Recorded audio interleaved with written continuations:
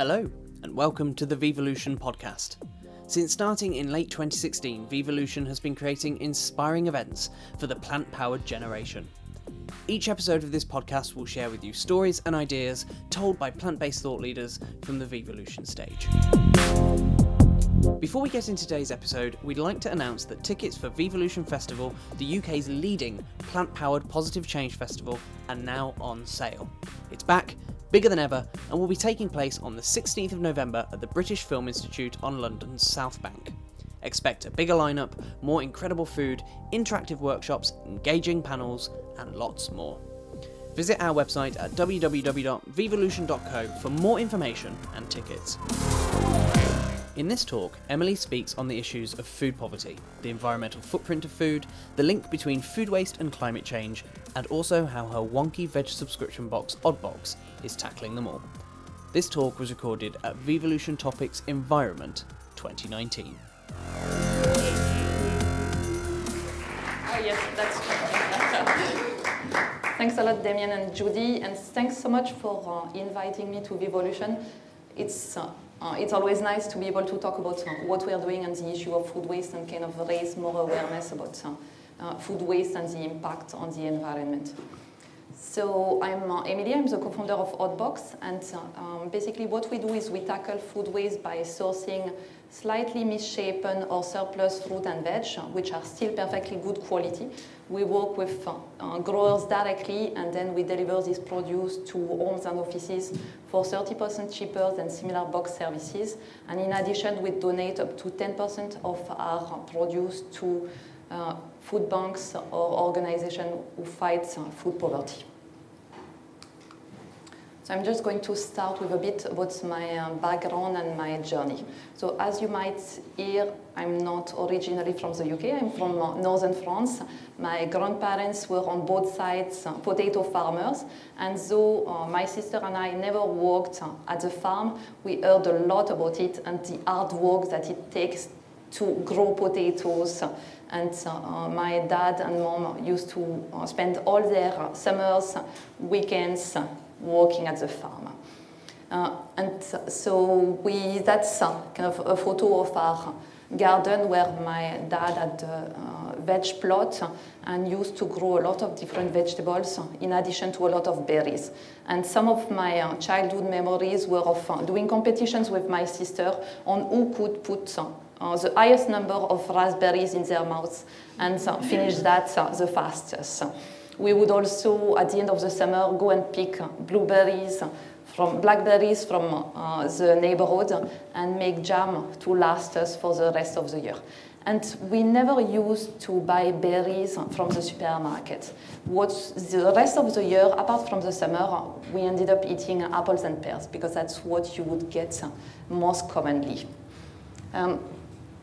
Several later, after finishing my studies, I ended up going and working in India, where I could get these tiny bananas, which are kind of really cute and taste a lot sweeter than what you get in the UK. And April was the month of the start of the mango season, where for 2 months, you can eat mangoes every day. And that's what I used to do. I then moved to the UK 10 years ago and was kind of amazed at the start by what I could get in the supermarket. I could get berries all year round, I could get mangoes, I could get everything. But then very soon it was quite disappointing because it didn't really taste of anything. It all looked perfect. You get these perfectly round tomatoes, but if you were doing a blind test, you might not even know that it was tomatoes. And so I was quite frustrated, but maybe like a lot of you didn't really know what I could do about it. And it's only 4 years ago that really kind of an idea came to our mind in terms of what we could do about it. And that happened while we were on holidays in Portugal, and we would go to the local market and buy these ugly tomatoes, which tasted amazing.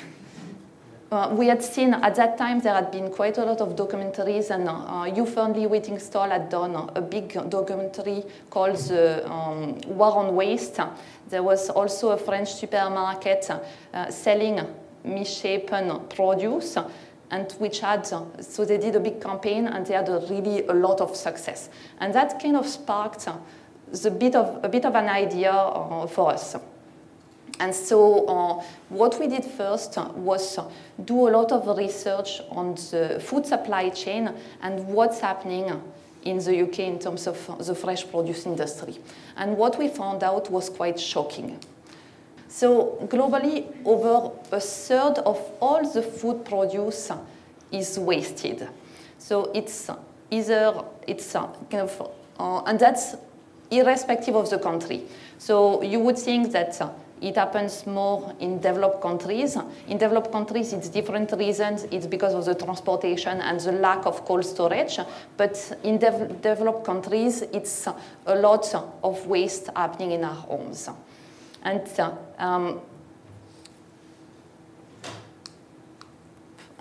so on one hand, we waste a lot of the food we produce. On the other hand, there's a lot of food poverty. And in the UK, it's increasing. So 1 in 4 parents has to skip meals regularly because they cannot buy food after paying their bills. And there's lots of children who only get 1 meal a day, which is a meal they get in school, which therefore impacts their health and their learning disabilities. So there's a lot of food available, but a lot of food not reaching people.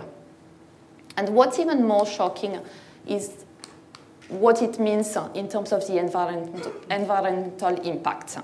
So how many liters of water do you think it takes to grow 1 kilo of banana? It's around 8 bananas.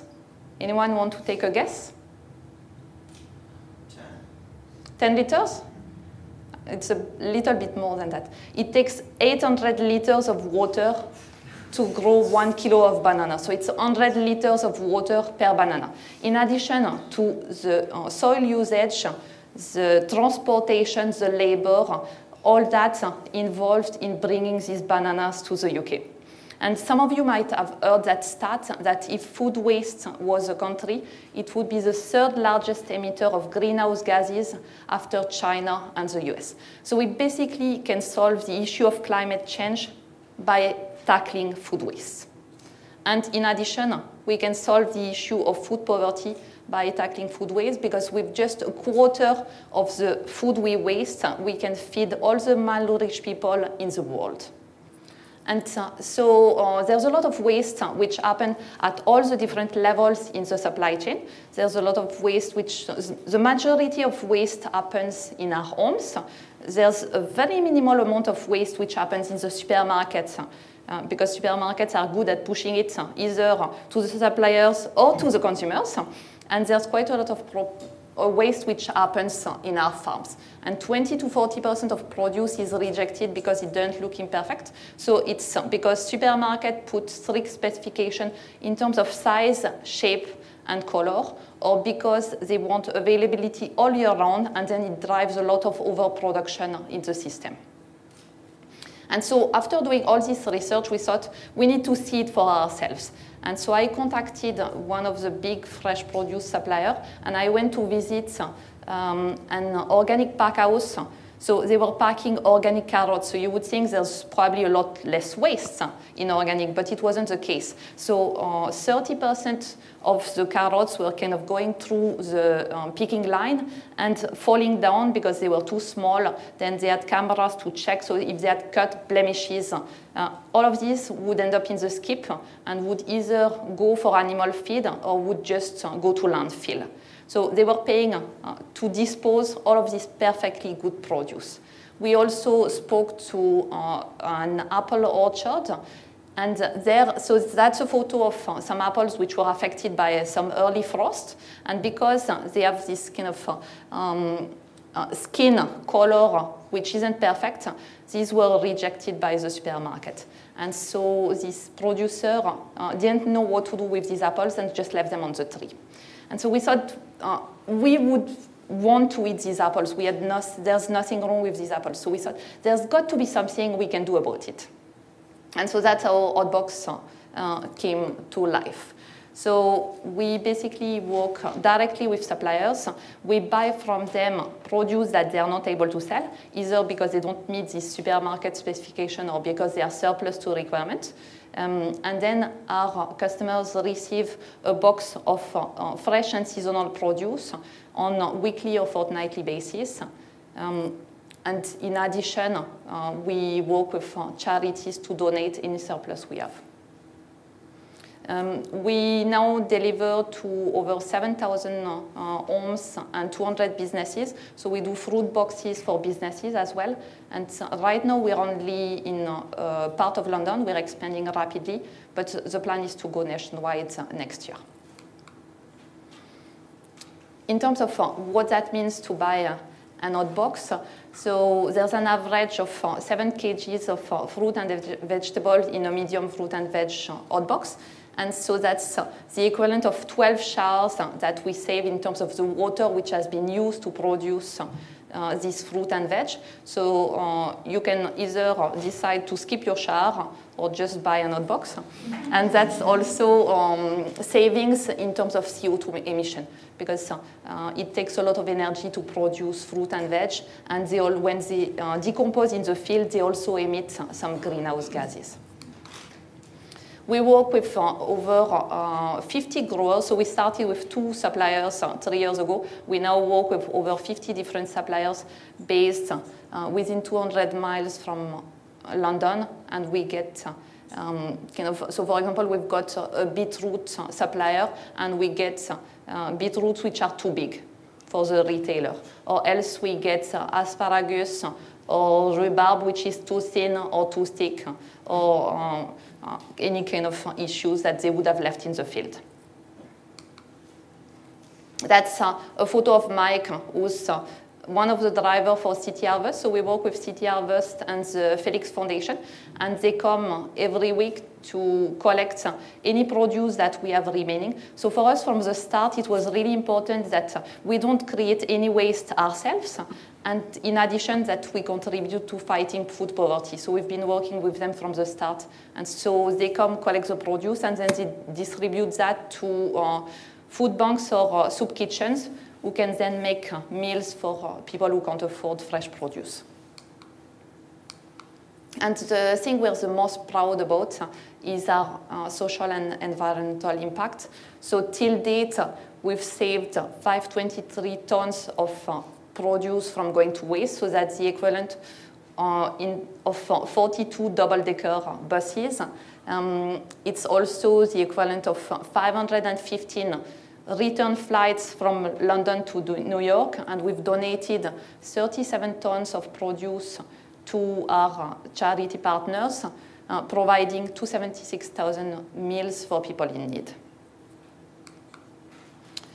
And we couldn't do it without our community. So we get a lot of our traffic organic, but we also get a lot of our traffic through referral. So people who are Oddbox subscribers and will talk about their experience, will post photos of the produce that they receive. And for us, it's really important. We wouldn't be able to do that. We're one actor within amongst in the sector. There's lots of people starting to fight food waste, and we can't do it alone. It's really important that everybody does something about it. In addition, as I mentioned earlier, there's a lot of waste which happens in our homes, and that's something that we're currently not targeting, and that all of you can do something about it. So I thought I would end with a few principles and tips on how you can do something about waste at your level and in your homes.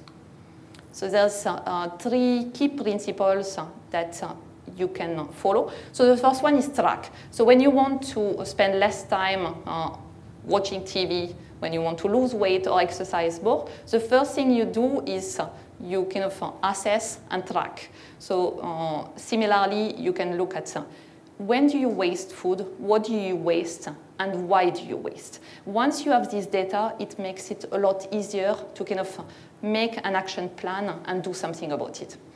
The second thing is using the R's, and that's kind of something that everybody in the industry is using. So the first one is reflect. So think about what you're doing, your everyday actions. Refuse. So what people are doing now in terms of the straws, when you order a cocktail, just tell your waiter that you don't want a straw. That's not necessary. Even the paper straws, it's better not to use any straw at all. Rescue. So you can you can always buy online second-hand products. You can go to charity shops. So there's a lot of second options available. Reshare, there's an amazing app called Olio, where if you have anything left over, so you bought a packet of pasta, you're going on holidays, you're not going to use it, you can post it on Olio, and within 30 minutes you'll have one of your neighbors asking to go and collect it. So that's so just after you leave, if you don't have it on your phone, download Olio. Reduce, don't take advantage of any of the offers of getting buy one, get one free if you know that you're going to use only one of them. Reuse, so any container that you buy, anything, just make sure that you reuse it as much as possible. Use, keep cups, have a bottle with you for your water so that you don't have to use single use. And the final one, so it goes in this order. There's an order to what you're doing. The final one, if you've not been able to do anything above, just make sure that what you buy as much as possible is in the recyclable packaging. And third, start small. So it's very overwhelming. We know that there's so much to do to tackle food waste, but then it's better to do one small thing consistently than try to do too many things. So just stick to one thing and make it easy for yourself. So for example, I was struggling a bit with going to the supermarket and sometimes forgetting to carry a bag. So I have lots of tote bags at home, but then they would end up staying in the kitchen. And so I bought this bag from Oliver Bonas, which is basically much smaller than the tote bags, and it fits in my handbag. So it's something additional that I bought, but I'm not regretting it because I don't need to buy the bag from the supermarket anymore. So just choose one thing and make sure that you stick to it. And finally, a few other tips. So the number 1 and 2 kind of go together. So always check out your fridge before going to the supermarket, check what you have, and plan your meal. So plan your meal based on what's in your fridge, and make use of what you have. Then buy only what you need extra. Freeze anything that you have remaining. Put things in soup, stew. Find ways to donate any surplus. So, for example, with Olio or giving to your neighbors when you go away. Make choices with your wallet. So with every purchase, you either reinforce the status quo or you make a change. So as a consumer, you've got a very powerful voice to make a change. And that's what we've seen with movements like Extinction Rebellion, that people have a voice and the government will change only if we use that voice. And finally, be creative. So one thing that I sometimes do is sweet potatoes takes a long time to cook. But then if you thin them very thinly, you can put them in your toaster, and in 5 minutes they are ready. So if you want to swap your carbs and you don't want to eat bread, then you can have sweet potato toast. So just be quite creative. You can use beetroots in cakes. So there's lots of things that you can do with your fruit and veg. Just look online, there's thousands of ideas. And finally, one more thing you can do is subscribe to Oddbox. So That's the end of my talk. I'd love to hear about that one small thing that you decide to do after today. So we've got a post on Instagram with the 7 R's. So if each of you can respond to that post and just tell us what is that one thing that you're doing, that would be amazing. Thank you. If you enjoyed this podcast, please leave us some positive feedback on Apple Podcasts or wherever you listen to this podcast. By doing this, you'll be helping get messages about inspirational, positive, plant-powered living into people's earbuds. Until the next time, take care, and we'll look forward to seeing you soon.